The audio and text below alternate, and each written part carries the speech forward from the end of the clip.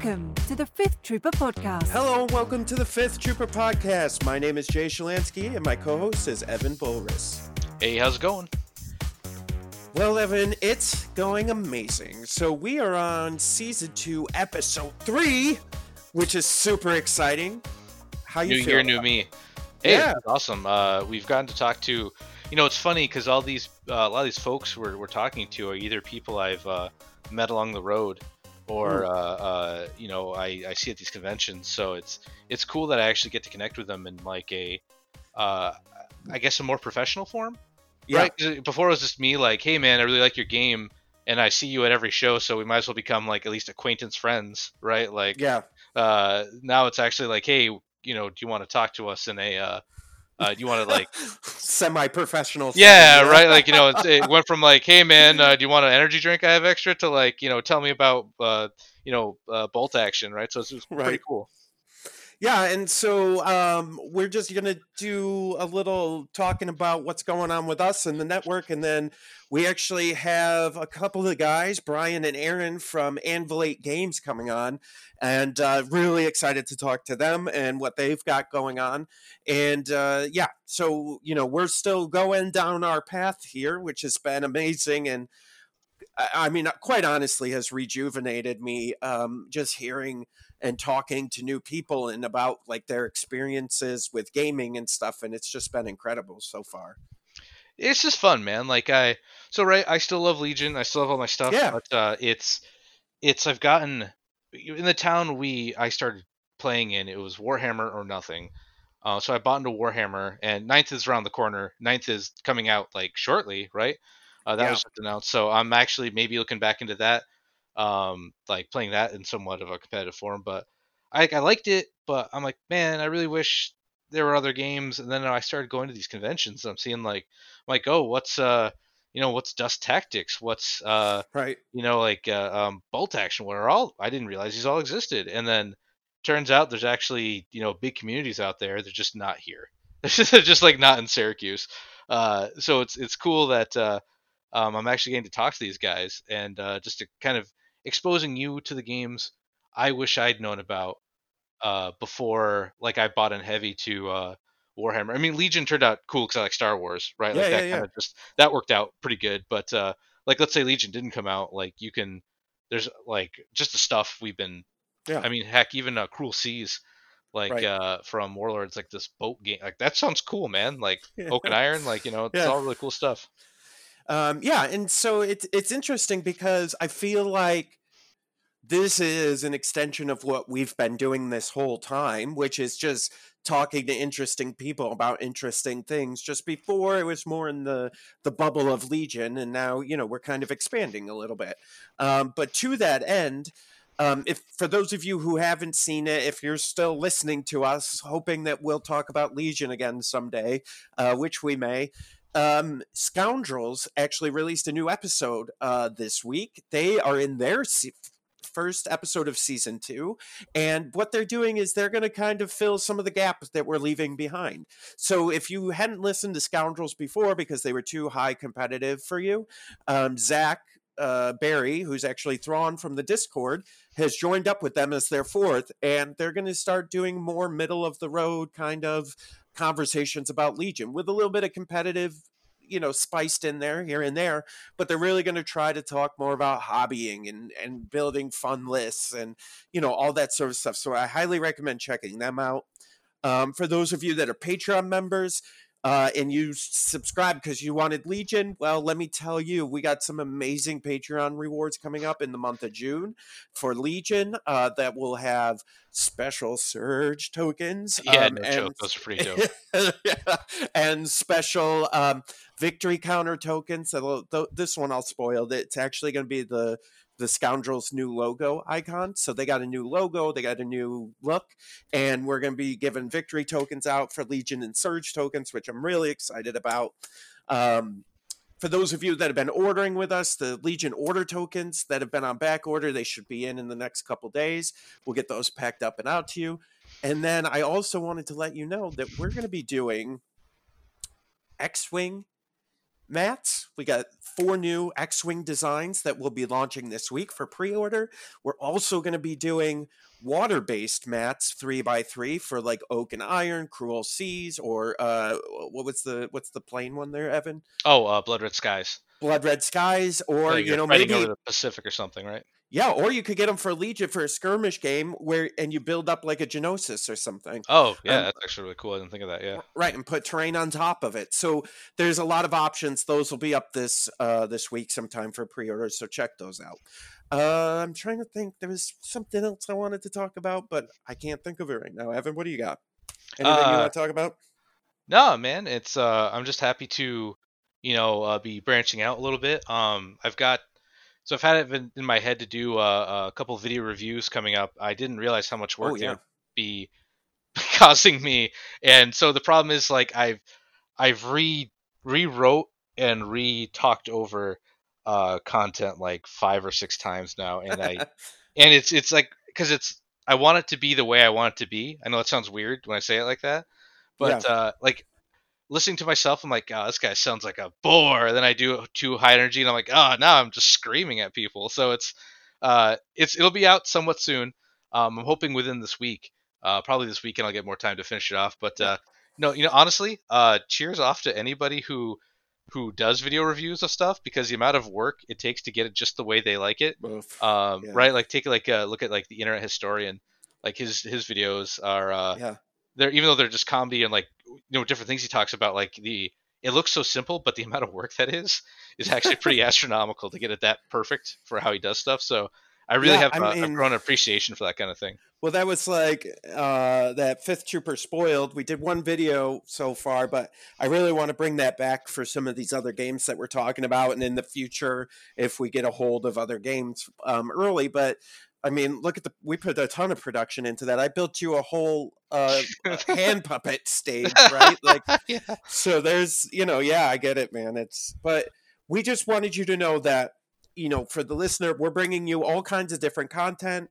But if you're still just want Legion, Scoundrels is still there. They're going to be moving more towards the middle. Our YouTube channel still going to be having some great Legion content on it, and our blog, of course, will always have Legion, right? So Hmm. just check that stuff out. But hopefully maybe you could join us for this little journey that we're going on, and we're excited to have you. And don't fear, we're still making mats and tokens and all kinds of Legion accessories. We'll still be doing that. Plus, now that we're getting into new games, we'll start making accessories for those as well. But yeah, so without further ado, let's go talk to Brian and Aaron. All right, and we are here with Aaron and Brian from Anvil 8 Games. How's it going, guys? Pretty Really good. well, thank you. So why don't we start with we'll start with Brian. If you want to kind of tell us what you do over at Anvil 8 Games, what's your title? What's your favorite color? Oh Any yeah, of that? yeah, yeah. I'm Brian from Anvil Games. I'm a Sagittarius. I yeah, and blue is my favorite color.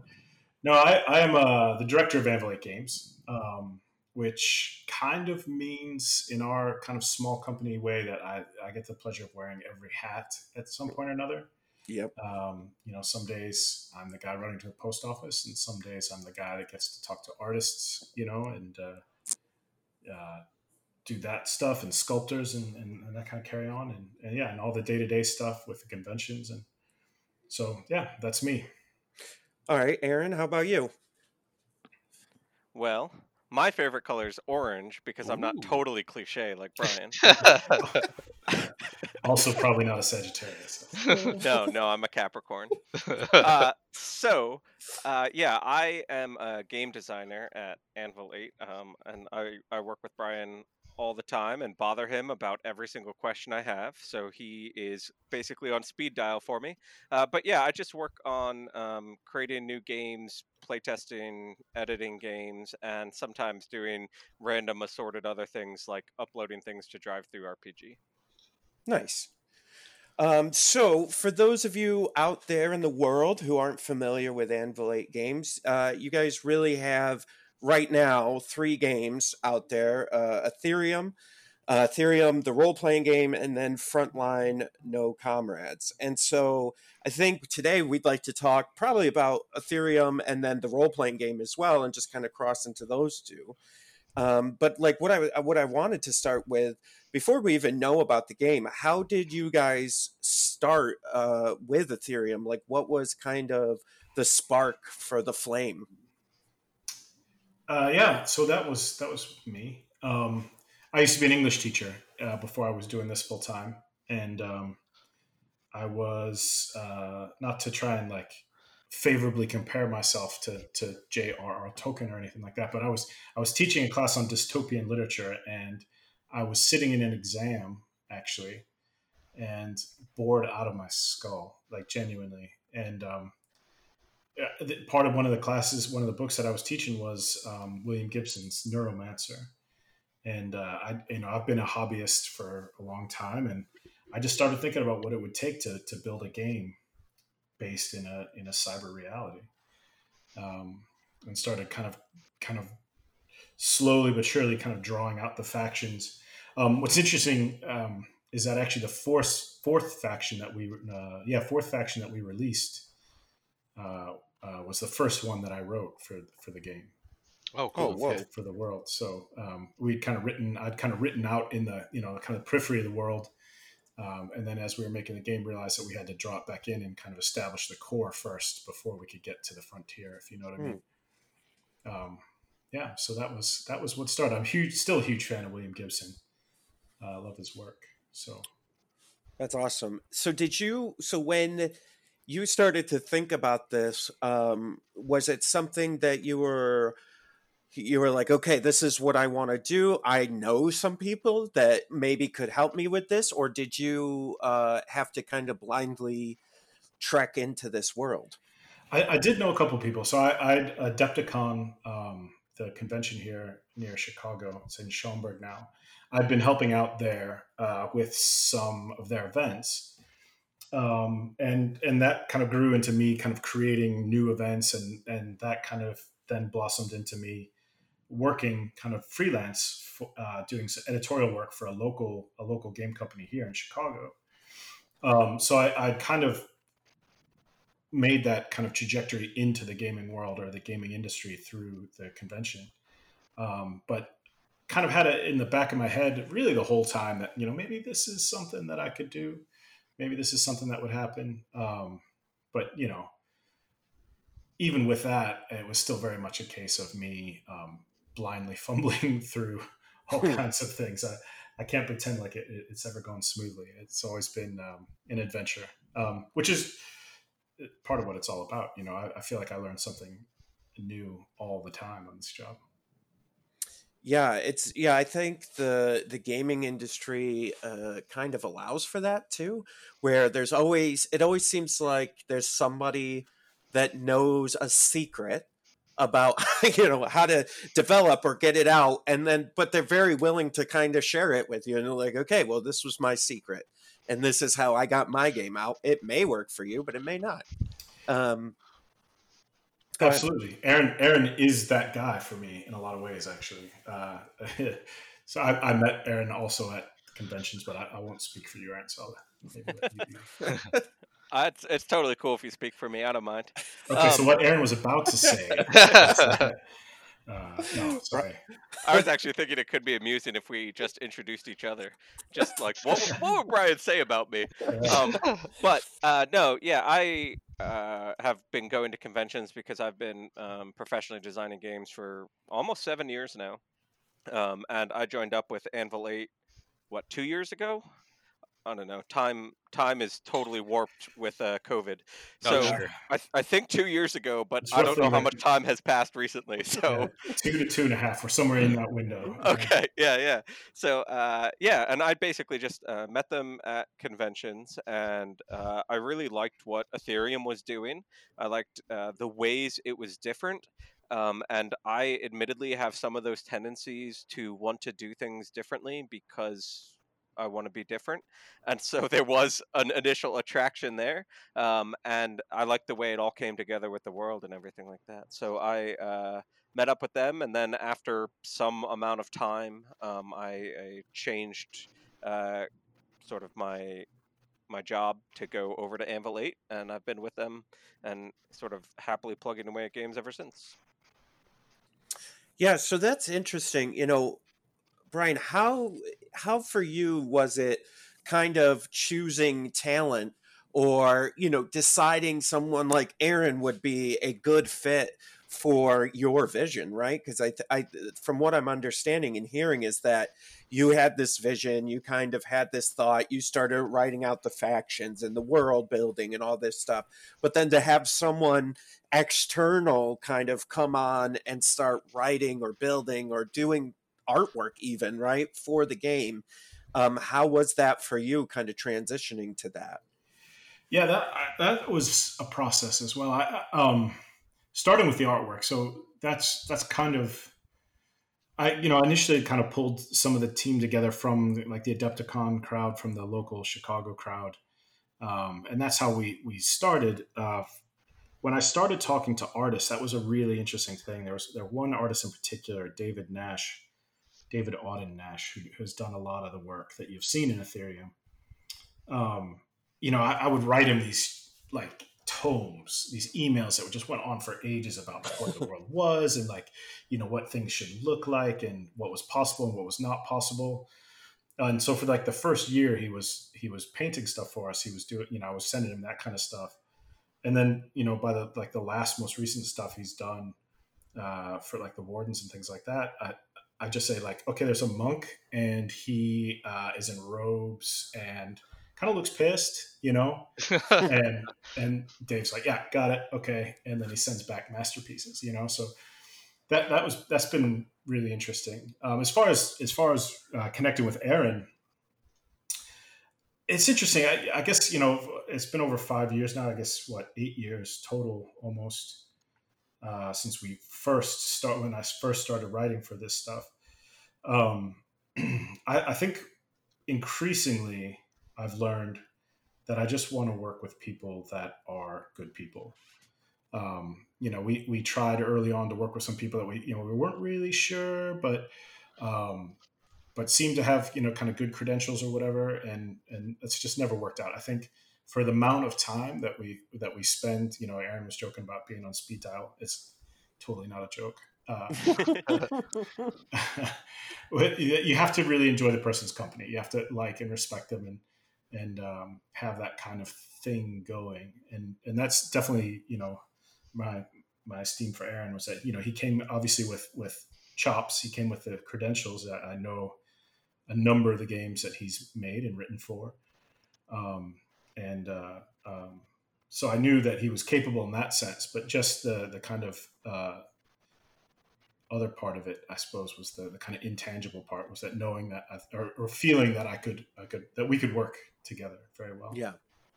Yeah, it matters a lot. I don't think that people always fully appreciate the ways that like you can sort of feel under siege when you're making games, because a lot of people will not like your stuff. I mean, just by default, there's always going to be people who like it and people who don't. And some of those people really let you know. Yeah. They'll let you know in person. They'll let you know online. They'll let you know however they want. And then, there's always like gaming is not a lucrative. There's a lot of money in gaming, but that is not going to any particular person for the most part. And so, you really, there's definitely a camaraderie you want, after you've worked like 12 hours at a convention, to be able to relax and be able to say whatever you want with somebody. Yeah, it's funny. We've talked about this on the podcast before. So a number of years ago, I tried to kickstart a board game myself, and I had done the playtest group at Gen Con for like the whole weekend. I literally didn't see Gen Con. I was just in that playtest. Is that the first exposure playtest hall or whatever? Yeah. It's not even a hall; it's a room. And right. they lock you in and they just feed people in, and they come sit at your table. You teach them the game, they play the game, and then it's like just like salt on open wounds, because they're just writing truthfully about your game. And at that time I had done everything myself, and I was so invested in the game that was just like salt on the wound. Okay, salt. But to your point, like the nice thing was we were all kind of in that same position. So like afterwards I would go get drinks with some of the other guys that maybe had already had a game launch, or, you know, we're doing some successful stuff, or like even the guys from like Panda Games or somebody like that, you know, and they would just be like, no, it's cool, man, this happens. And I find that kind of and I think in any industry, right, like that kind of like camaraderie brings you closer, you know. Oh, definitely. And I, yeah. And, you know, like Aaron wasn't joking. You know, we work 12 hours a day at these shows between setup and restocking and whatever else. And, you know, at first Aaron was working for a different company, but I was still, you know, like you cross the aisle or whatever, and would still stop by and chat for a bit and just say like, hey, you want to grab a, you know, bite afterwards? And to be able to do that, I think it does take something particular. Yeah, for sure. Yeah. It's an So- endurance contest as much as anything at those conventions. They really are. Yeah, intense. yeah, and then you kind of look at everyone else and you're like, oh, you survived this too. You're like me. Yeah. Like let's go talk and share war stories. A number of years ago, I ran the Marine Corps Marathon, and there are days after a convention I feel like that. Yeah. Yeah, dude, for real. And that was the other thing that you kind of touched on too about game design in general, is that you have to have thick skin. Yeah. To like you said, to pour your heart into something, or have an idea that you think is absolutely brilliant, and then just get it stepped on unceremoniously. It's like, oh, you have to be able to take that. And go Well, stride. and it's funny because it's by everyone, right? And they're not even doing it on purpose. They're kind of trying to help build you. But like, I remember, you know, like I did all the artwork and everything for it. And then I talked to like this guy who was doing graphic design, and he's like, yeah, that's never going to sell because of X, Y, and Z. And then I talked to like the manufacturer who I was going to have manufacture it, and they had me talk to their art department. And then they were like, well, I mean, if this is what you want to do, you know, and then you know, and then you would have other developers. But I think it makes you grow. And I think sometimes, and I think you guys probably have this too. And a lot of this comes from like, you know, I grew up and I did studio art. I have a degree in studio art. And so like you sit around and you do a painting and you hang it up on the wall and everybody critiques it, right? And says, oh, and I'm sure this happens in writing too, where you write something, you either read it out loud or other people write it and they come back and give you criticism for the most part. And so how do you know, I guess I'll ask Aaron first, how do you know as a game developer when that criticism is real or when it's kind of like art and it's subjective, right? Because you could look at a painting and I could look at a painting and you could say, I hate that. And I could say, I love it, because art is subjective. So at what point from a developer standpoint do you say, no, this is a fatal flaw or this is a subjective trait of the game? I feel like I need to just preface what I'm about to say by saying I'm listening. that Aaron. I majored in philosophy and I'm an existentialist, so I don't believe in objective truth anyway. So the easy answer is that you never know, you're always guessing. Mhm. And I'll extrapolate on that and basically say that there is a measure where, you know, like Brian said, you have to have thick skin. And I think it's important to have thick skin in the right places, because you can't have skin sort of like this exterior layer where you don't hear the feedback. You actually need to hear it and believe it enough that you can hear what's sort of ringing true in it. And I think that from my perspective, there are essentially two components to knowing whether you should listen to someone on any given subject.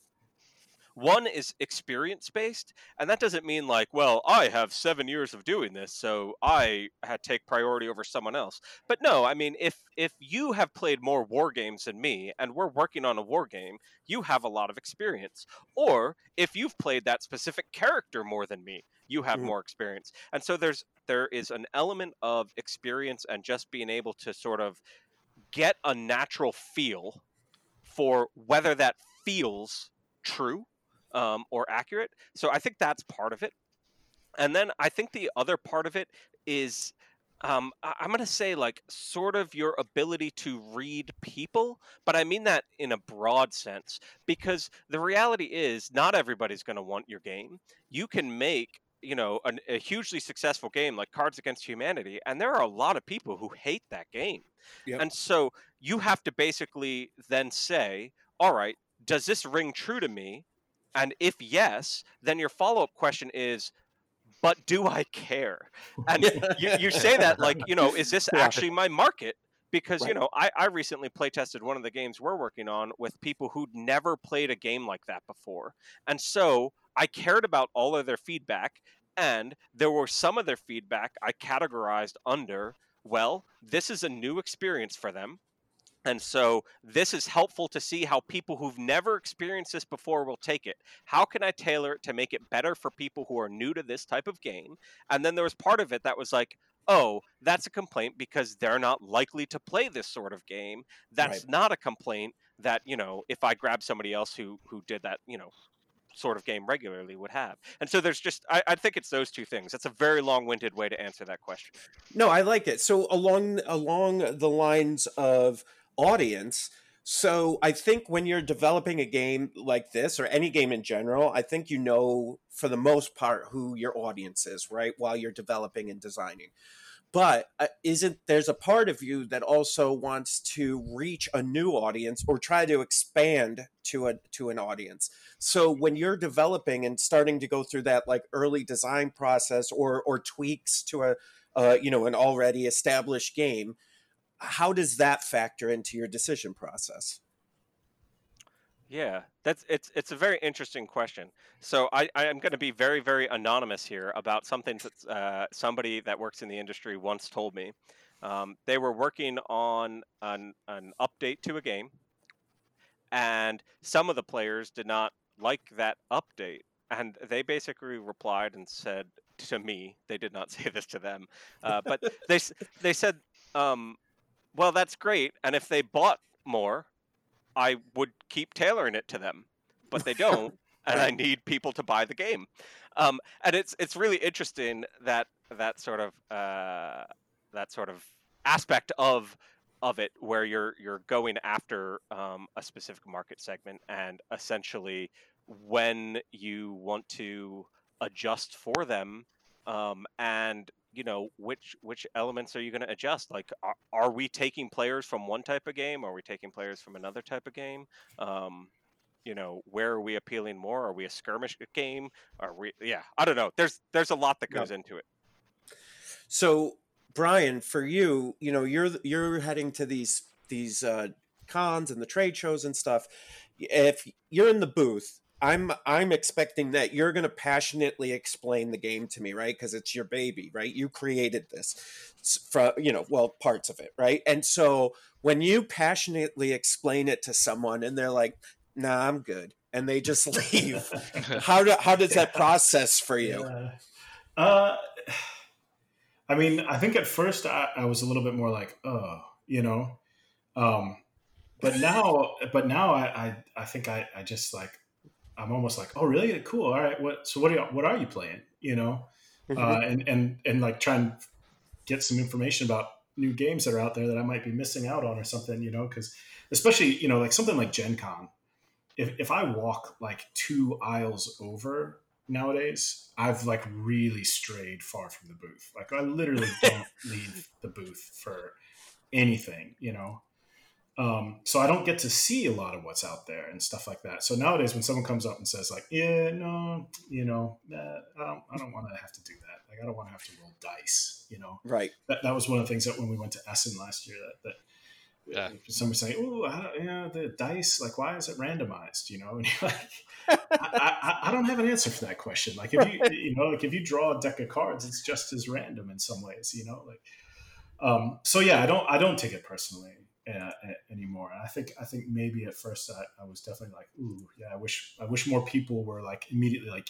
yes, this is brilliant," But we also knew, I think early on as well with Aetherium, is that we were in between genres a little bit. Like, we had a bit of the board game elements, we have a bit of miniatures game elements. So we knew that we were kind of drawing from different sources in the demographic. So I never really expected all board gamers or all miniatures gamers to be like, yeah, this is for us. But knew that we were going to be taking, appealing to segments of each. Mm. And I think, I don't know, in a weird way, it's become a lot more common now, that combination. But I feel like at the time there wasn't a whole lot of that going on. Yeah, so I guess, well, with that, why don't you kind of explain to us as well as you can and a time afforded to us Ethereum, and maybe I guess start from the beginning where you started when you were sitting in that test and you were bored out of your mind. And Yeah. Um, so yeah, that was a moment for me. Like I really just started enjoying writing this world, and the idea that, so if you don't know anything about Ethereum, it's a cyber mindscape, a little bit like Matrix or Tron. In fact, I mentioned William Gibson, so he's the guy that came up with the whole like Matrix and the whole idea of cyberspace and all that kind of stuff. There's no there and all that. So this was back in the 80s, and he was writing this stuff about this virtual reality, and so that was the world that I was kind of diving into, and the ideas about like what does it look like for me. The initial thought was, what does it look like on the frontier of a virtual reality? Like, what are you looking into? Just zeros and ones like the Matrix, or is it something else? And that kind of stuff. And I was just really having fun with it, just having tons and tons of fun with it, and growing the ideas. And I found myself wanting to come back to it again and again. And then when it came time to start to translate that into game design, I'll freely admit my first efforts at game design were absolutely disastrous. I remember, talk about putting your heart into something. The first, I'd written this rule setup, and I had some ideas about how it was all going to work, and I wanted it to be, the reality to be malleable, because it's in a virtual reality, where people, the game itself takes place in that interior of the virtual world. And I think we got through like one turn, or maybe even half a turn in a half hour. And I looked around the table, and everybody's faces was just like, how do I tell him? How do I tell him this is terrible? And I kind of finished. I said, "This is terrible, isn't it?" And everybody, oh, thank God you said that. So I learned from that, obviously, and we started to really hammer down. And I think like if I had ever had any advice for anybody that had a game in their head, and I think most of us do somewhere, would be to get it on a table as quickly as possible and start trying to play it. Because when it exists in your head, it doesn't. Yeah, I mean that's theory and reality are two very different things, and this is something that. Well, never mind. There was another segue there, but no, it's so well, because my question, so a lead into that is like, Evan was definitely the expert for us on the game, and what I like to do is Evan brings these games to the podcast, and then I like to not play it until after we talk to you guys, because I like to ask stupid questions that so I'm a new player and a new person, but when I was reading the description, it was kind of like, and Evan earlier before we started recording kind of hit it for me. I was like, this is kind of like Ready Player One meets something, and then he said the TV show Reboot, Reboot, right? So it's like Ready Player One meets Reboot. It's like this weird mix of reality and virtual reality, and inside the this virtual world. So at what point during the process did you ever question how people would connect to that, or were you like, there's enough things like the Matrix or Ready Player One or stuff like that, and I mean the book, not the movie so much, but like that are already out there and people will freely accept this? For me, it was more just my attachment to Gibson at first, and my kind of affection for his dystopia. Mm-hmm. That was the real trigger. I hadn't actually read Ready Player One yet when I first started doing this. I came to that a bit after. I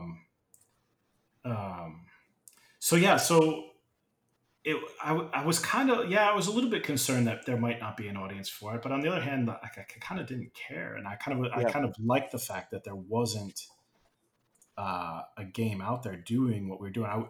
So one of our design principles throughout has been to try and not do something that's totally expected, right? So like to have kind of a new or innovative or purposeful design elements in our game. So in Aetherium, it's that the fact that you can manipulate the reality. You can literally slide these tiles around as you're playing, so that if someone's standing, kind of far away from you, you can spin their room around and pull it towards you, or vice versa. You can, pull an objective or push an enemy away and that type of stuff. And that was when we struck on that mechanic, and it resonated so well with what the world is. I think that at that point, I thought, all right, I'm liking this enough that maybe there's an audience and maybe there's not, but I'm happy with it regardless.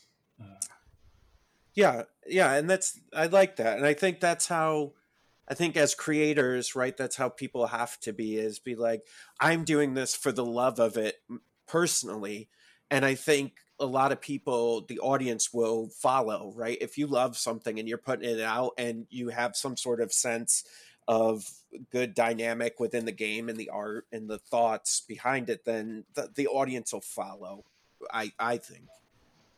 Yeah, I mean that's the hope for sure. Yeah. So, Aaron, how was it for you jumping in at Anvil 8 Games and seeing a game like Aetherium with all these mechanics that seem different and kind of nuanced to this game? It's interesting. I've been playing war games for quite a long time, and I cycle through the games that I play because I like sort of interesting mechanics. I play for the mechanics more than I play for the visuals, more than I play for the world, all that sort of stuff. And Ethereum just does something different in that, every time that I'm designing a game, there's a moment where you're trying to think about what is the best medium for this game. Like, is this actually a board game, or is this a card game? Is this, like, there are different ways to sort of physically manifest an idea, and you get different benefits from each. And one of the things that I always think about with war games is, the literal spacing on the table is what makes war games distinct. There aren't um, usually structured spaces in the same way. And so what Ethereum did was it added those spaces back in, but in a way that allowed the table itself to be changed. And that just it really resonated for me, because I was essentially looking at a miniatures game, which is all about where's my model on the tabletop, and this game said, like, yes, and the tabletop is no longer static. So the thing that is compelling, you painted all these pretty miniatures and put them out on the table, and now the table itself is a part of the game in a different way, in a more meaningful way. And so that really meant a lot to me, and sort of drew me over and got me talking to them. And then, it's one of those things that, like, when I talk to people about it, it's something that resonates with a lot of people, because if you play miniatures games, the board doesn't change as you play. And yet, there are so many times where you're like, oh, this character's too far from that objective. I guess that they just sit here now. And in Ethereum, no, I will literally rearrange the board. So it was certainly nice there, but it also means that there's a lot of intricacy within those rules, and not that the game is complex, but it also means it essentially means that when you're like designing for it or playtesting with it, there are things you have to remember about the game that wouldn't be true in other games. Like, what happens if I make a character a lot faster means a different thing in Ethereum, because literally the space also moves. So you can make slower characters in a different way and everything like that. It just changes the way you think about it. And frankly, when you've been doing something, the longer you've been doing it, the more you want to think in different ways. Yeah. So I guess maybe this is a question for Brian, but Aaron, you can interrupt him. I give you permission on our podcast to interrupt him. At what point did you know that you were going to do miniatures for the game versus tokens or some other, component? For me, it was pretty important early on to Okay. have miniatures involved. And in fact, I still kind of want to build out more like 3D terrain and things like that for the game. I kind of come from that visual aesthetic. Mhm. The miniatures games were important to me when I was younger, and um, I just like that. I'm really drawn to that for sure. And so for me, yeah, that was something that I wanted to make happen pretty early on. We've had some feedback early on where someone said like, why doesn't this just be a board game? And it never rang any bells for me somehow. Mm. I think it could function as a board game. I just think it's more gripping to have these models, in existing in this world as these representations of these, kind of digital avatars in this world. Um, so yeah, the easy answer is very early on for me that the miniatures were a part of it. Well, and I would say, I mean, just looking at it, and like some of the research I did, I mean, I think it's kind of the evolution of board games, right? And I think we're seeing a lot of that in the industry today, where it's like, okay, you have board games, we have tabletop war games, like Bolt Action or Legion or something like that, Mm, and then you kind of have a game that like yours that more sits in the middle, where it has these these board tiles that you can move around, but then it also has miniatures and it's a skirmish game.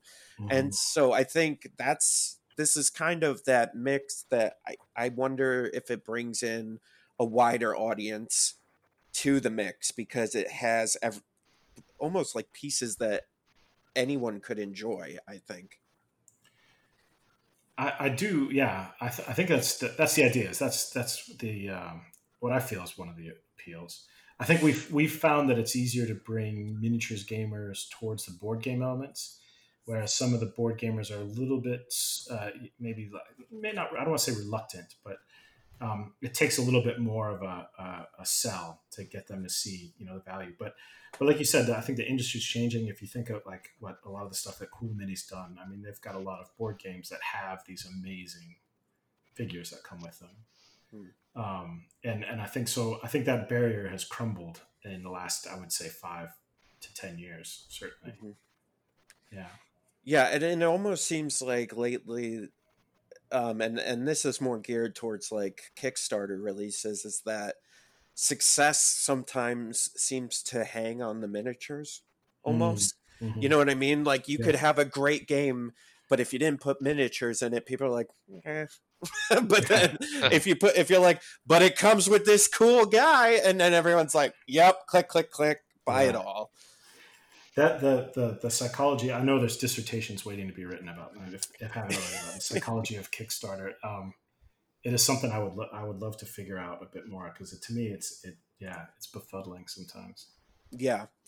It's interesting. And I think that's one of the things, a lot of times the audience loses, because we're playing games, quote unquote. They don't see this other, like the machinery behind making this game possible. Mm. And so like a lot of times there's requests or things that they want that they're like, well, just do it. Yeah, Like, and yeah, it's just not, it's still like a machine that's got these cranks, and and Aaron, I guess you could speak to this, right? Like if there's something like the audience wants, let's say in Ethereum, like they want a new faction or they want a new mechanic. It's not like you can just one day walk into the office and be like, well, I'm putting that in the game. yeah. Yeah. You know. Yeah, and So there's actually a part of game design, and I've talked about this with some fellow designers a number of times, that involves a level of like cognitive dissonance, right? Like, and we can come back to randomization mechanics. I know Brian mentioned them yeah. earlier, and at the end of the day, there are probably a lot of people who, I'll just use D&D as an easy example, who would say they want critical failures out of the game. Like that is Mm. just miserable, and yet when you actually do it, they don't like it. I mean, obviously some people would, but in a general Right. sense, there are times people ask for things they don't really want, and there are times that you have these sort of mechanics that basically they are supporting the overall vision, and that can happen too with production elements. People say that they want X, Y, or Z, but they don't want to pay for it, or they don't want the extra time it takes to produce it, or Yeah. I want this insanely detailed miniature, but why is it breaking? You're like, well, right. We Yeah. had that experience because when we first released Ethereum, we ran a Kickstarter for it, and at the same time there was another Kickstarter for miniatures, something or another that was going, and they were giving away like 120 miniatures for whatever, like $50 or something like that, and people were saying like, well, why am I not getting 150 miniatures for? And I, like, my response was, yeah, I don't know. Like, I don't know how they're doing that. Like, I don't know how that could possibly happen in like a world that obeys the same kind of rules of physics that mine does. Yeah. And sure enough, it never happened. Well, yeah, and I found too, like, the other thing is, people, and like, this is something we try to do on the podcast, is educate people about, I have a background in product management and marketing, and so I try to educate everyone on the process of, okay, great, I have this idea, but here's all the steps that it requires for me to get it to your door. And I think, like, one of the big things is, people just don't equate money and cost onto anything in the gaming world, from manufacturing all the way through shipping, right? And they're like, well, why can't we get shipping for free on this game? And you're like, because it costs me $18.50 to ship it to you. Yeah. And, the game costs me X. If I do this for free, then I make 50 cents. And it's like that doesn't work for us, because now I can't pay Aaron. Right. Yeah, exactly. And Aaron wants to get paid. I have children. And like, that was, one of the things we brought up. We were actually talking in relation to Legion, was that when the tariffs with China were happening, I very specifically was like, you're going to see an increase on Legion miniatures. It was fun. We all had a great time because they were cheaper, but we're going to see an increase on everything just because of the tariffs coming through. And I think sometimes, I wonder, and just thinking out loud here, I wonder, going back to like one of my earlier questions, is because even though it's a game and it's an end product, I wonder, because it's still an art form and it's subjective, that people don't tie value to it. There's a philosophical question for you. Yeah, that's for you, Aaron. Yeah. I think people attach a lot of value to it. I just don't think that they understand where some of those value elements come from in every case. And so, like, when you sell something, so like our MSRP on a product, we don't see most of that. Like, that doesn't come to us. And we have all sorts of overhead that you don't account for. And so, you're like, why does this game cost so much? And like, from Brian and I's perspective, like, when we talk about costs, like, we're really going as low as we realistically think we can and still eat at night. And it can seem like something's expensive, and then I get into these moments, and I don't want to sound like bitter or attacking other companies, but I'm like, there are companies that are charging you this and selling 1 million units. And when they sell 1 million units, they are the ones making good money. Like, the fact that our prices are comparable to theirs is just a weirdness of the market. Like, they are more profitable in like every dimension. And so, like, when you talk about, Anvil Games, we're sort of a, I don't know, Brian might not like me saying it, but like a boutique company. We're like this small, like, it's just a few of us. We're really passionate, and I think that I think we punch above our weight. But at the end of the day, that doesn't mean that, like, I have the backing of a multi-million-dollar, crowdfunding platform to get me wherever I want to go. I know who you're talking about. I'm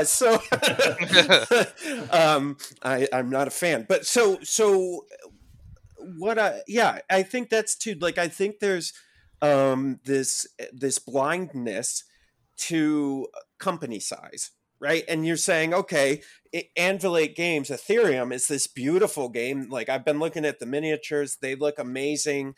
The artwork is amazing. The board looks amazing. Like, everything about it looks amazing. The website's super professional, which I can't even tell you how much I appreciate from a consumer level. And so I think you look at that and you're like, these guys are big league. You know what I mean? But really, it's just that you made a bunch of smart choices and smart decisions that got you to a quality product versus, like you said, being a bazillion-dollar company that's just tossing money at stuff because you know your Kickstarter is going to go off for $10 million even if you don't deliver it on time. And so, it's interesting to me, and hopefully, we can help educate people to help, as Aaron put it, boutique developers such as yourself get these games out. And for the record, I don't object to that description at all. Okay. that suits us down to the ground. Well, now you can't because I doubled down on it. Yeah, so. exactly. I'll be furiously typing an email to Aaron later. Yeah. So why don't we do this before we close it up? Because I don't believe that we actually we've talked around Aetherium, but we haven't specifically talked about it. So I'll let either one of you take this, but if one of you kind of wants to explain, I'm I'm interested in the world, what's my game experience going to look like?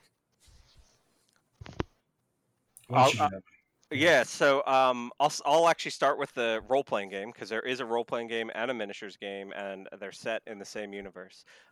If you're approaching the role playing game, your experience is it's malleable like the world you live in, right? The Aetherium universe is very flexible because it's somewhat created by our collective imagination. So when you play, the gameplay experience we focused on easy basic mechanics, but the ability for players to change almost anything around them, which allows for a lot of creativity. And one of the things that I really value in role playing games is when the mechanics don't really get in my way and I am allowed to be proactive as a player and say, hey, maybe I can do this. And the Aetherium role playing game is set up to allow for that.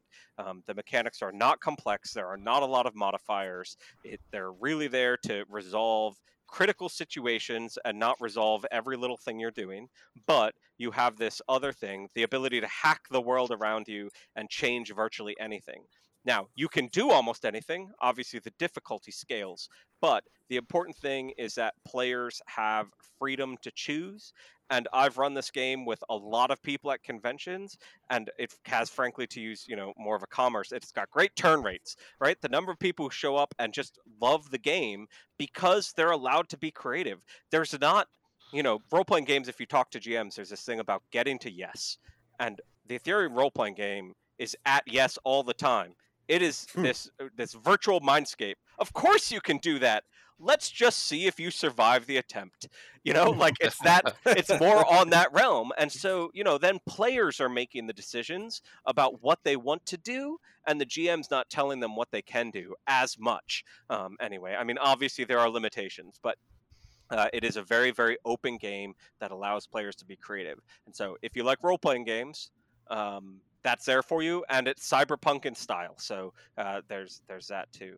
When you jump over to the war game, the sort of miniatures board game hybrid, I think that you're in for an experience unlike many other games. If you're familiar with war games, it is actually fairly straightforward system. I think sometimes for players, the jargon can make them think it's more complicated than it is, but it's really quite straightforward. It's easy to pick up and play, and it plays fairly quickly.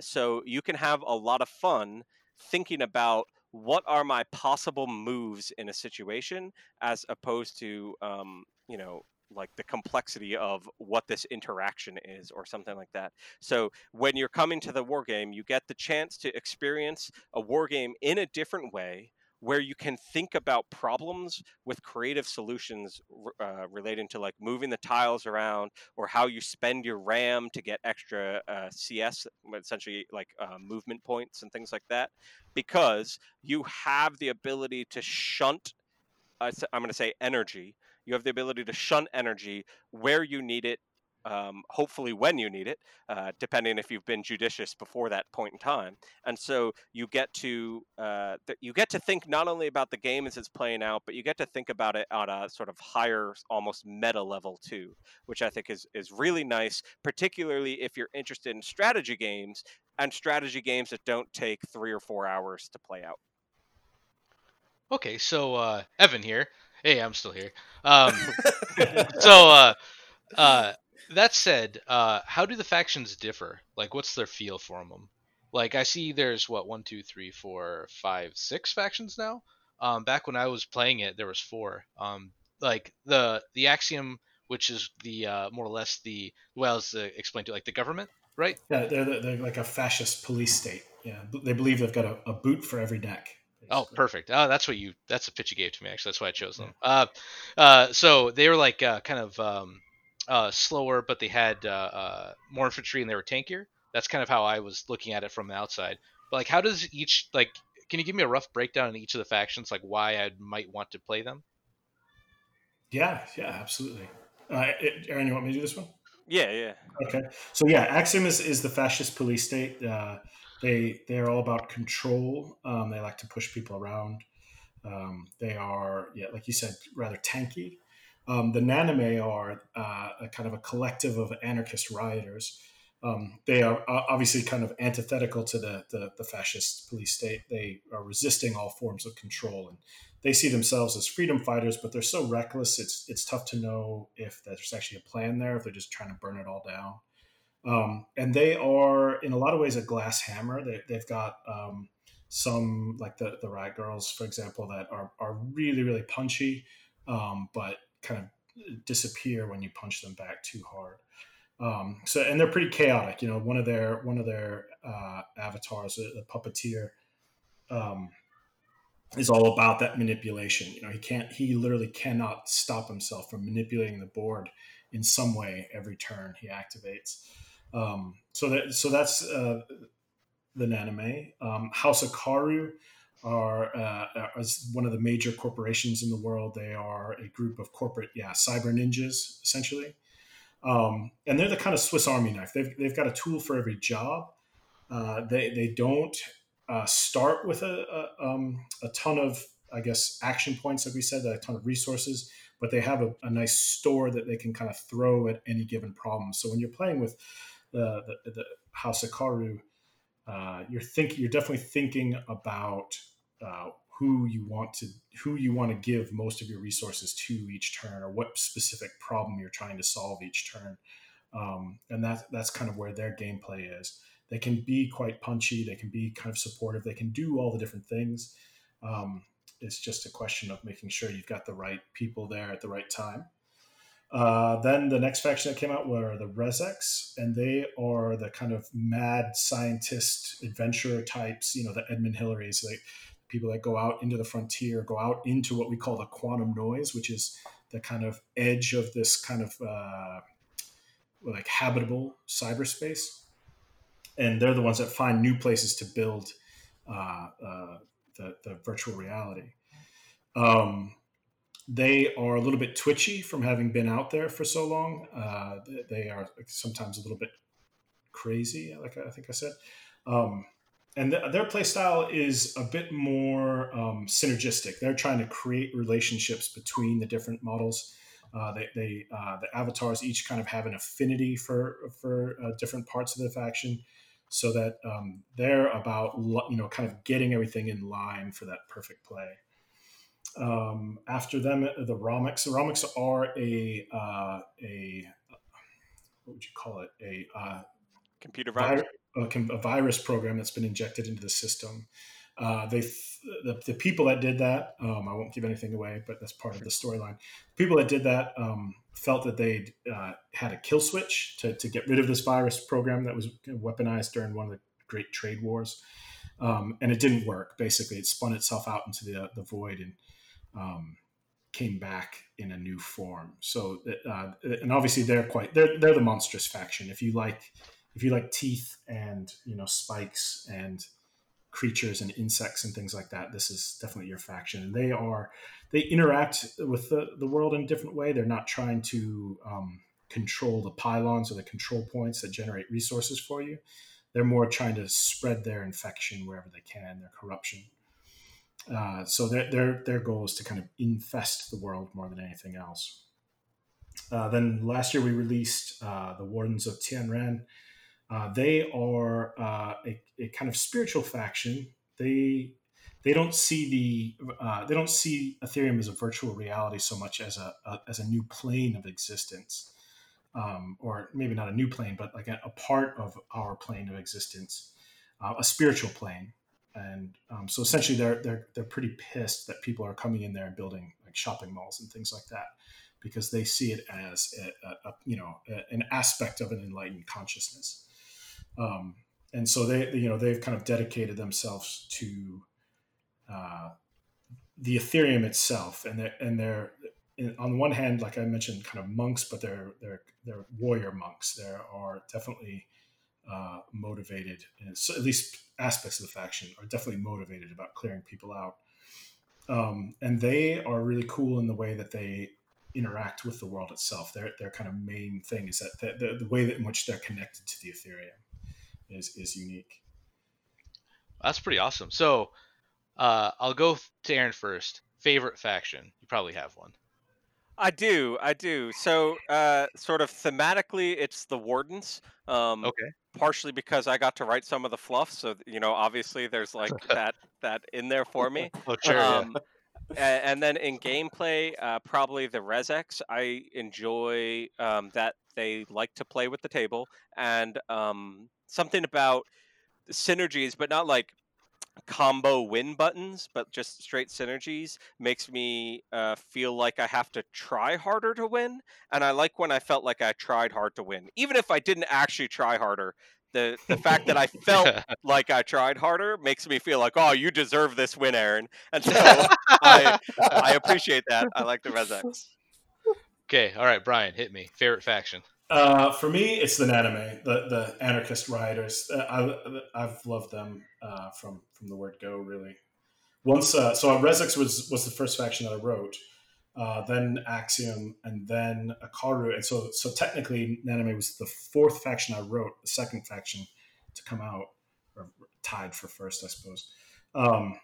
But once I started digging into them, I loved the idea that they're this kind of crazy force that doesn't have a center necessarily, and they're like that in gameplay, where they just kind of all over the place, and they're really wild, really unpredictable, which is not like me at all in a lot of ways. So I don't know where that comes from, but I really enjoy the anime for sure. So for the models, I have to say the Wardens too are I love painting the Wardens. Yeah, they're last time I checked in with the game, the virus had just came out. So to see the Wardens, they kind of surprised me, and I'm like super in, man. I love that warrior monk aesthetic. So Corset, here we come for that. But like one last thing. So we talked about both Ethereums. Hit me with Frontline Snow Comrades. Like, what is that? It is nothing like Ethereum, either version of it. And by design, we deliberately wanted to do something that was kind of off of our style. But it's a fast action, screw your neighbor card game for 2 to 10 players. And basically, you play as a bunch of conscripts getting marched off to the front by the evil commissar. And every round, something horrible happens. And basically, your job is to stay alive by having those horrible things happen to your comrades instead of you. So Will is the guy that wrote it, and he describes it as a group therapy session. Which I have to say, the description I just gave you, you have to see the artwork because it is actually very lighthearted. When you describe like, oh yeah, you're getting marched off to the front and you're gonna die, but you want your comrades to die instead of you. That sounds so bad. I actually had this experience with the artist that did it, Kwanchai Maria, who's an absolutely fantastic guy. But I was describing to him, and I was showing him some source imagery from like 1917 and like all this Bolshevik stuff, and he was kind of looking at this, and I was like, yeah, and it's going to be like really fun and like, and he was like looking at me like, you are nuts, but it is. It's definitely meant to be a lighthearted kind of whimsical almost, but still strategic game. And so for listeners, if you go check out their website and look at like for instance, is one of the images is a bear crying running away from a tank. It looks like so. I mean, yeah, that kind of explains it in a nutshell. I think. I say we have a new expansion for it that just came out called Kameradenschweine. So when we went to Essenspiel, we had a friend of ours and a kind of enthusiast do the translation for us of Frontline No Comrades, and he was kind of saying like, man, it doesn't really work. Like I've translated the words Frontline No Comrades, but it doesn't have the same like sentiment. It doesn't have the same feeling. And he's like, I was thinking about it, and I realized that we already have this word in German, and I was like, oh, I cannot wait to hear what's coming next. Yeah. So apparently, Kameradenschweine means friend pig, and it's the name for someone in a group who's trying to help but actually makes things worse. And so when we struck on this, I was like, oh, fantastic. So we actually made an expansion based on this that's just come out. So Frontline No Comrades is a whole new cast of conscripts you can play. Awesome. Cool. I actually own the base game, and I didn't know it actually had the first expansion out, the Ox the Bears All. Yeah, I didn't know about that one. I picked that up a couple of years ago too. So I'm actually in for some more expansions for it, because we actually had a good time with it.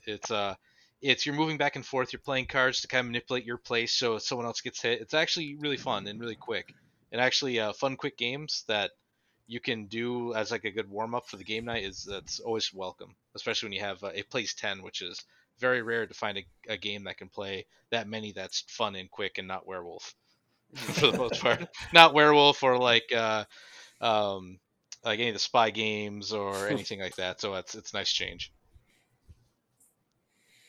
Well, cool. I think that's about it, guys. I mean, thank you so much for coming on. It was a real pleasure talking with you guys about this. Yeah, definitely. It was great to be here. Thank you very much. Thanks for having us. All right, so that was Brian and Aaron from Anvil 8 Games. Their website's anvil-8 spelled out.com. And I highly recommend checking it out and seeing what those games look like. You just heard them conversate and philosophize about their games, and so that was really great. No, Ethereum's super cool. Like Jay and I were talking before, like Cyberpunk, the game's coming out, right? Yeah. And this to me is that, but in a miniature form.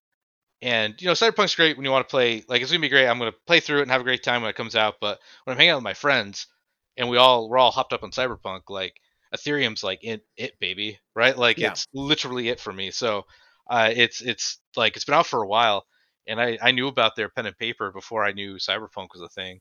Like I didn't know like it was a pen and paper, honestly. Right. So they had my attention first, with their world they built. So I'm super in. It's just cool to like get to talk to these guys. Yeah, and it was interesting, when you brought it up to me as someone you wanted to talk to, I did the research and I was like reading about him, like this is like Ready Player One. Like we're all going to put on our goggles and go into the virtual plane now and do whatever we want. And I think that's super cool. And clearly they're both passionate about it, right? And I think that's always the key with anything, is if you can get people who are passionate about it, then you're going to have a great game. So. And it's funny because one thing we forgot to bring up in the interview, but as character, like you've got your avatar, and then there's some programs that run, which are your miniatures, and then when they die, you get to your better stuff faster, and that represents the load on the server being less because there's not as many programs running, and I'm just so used to that as like a real IT thing. I'm like, oh yes, I can connect with this game mechanic. That makes sense to me. Yes, do turn off more programs. Make the server run good. Oh, God, that's funny, yeah. Confused unga bunga noises. But nah, man, it's good stuff. But yeah, okay, so we will we'll catch you guys later. Next week we will have another game developer on, or designer, or something exciting, and so join us next week. Same bat channel, same bat place. Everyone have a great week. Everyone stay rad. Join us next week for another edition of the Fifth Trooper podcast. This has been a Fifth Trooper production.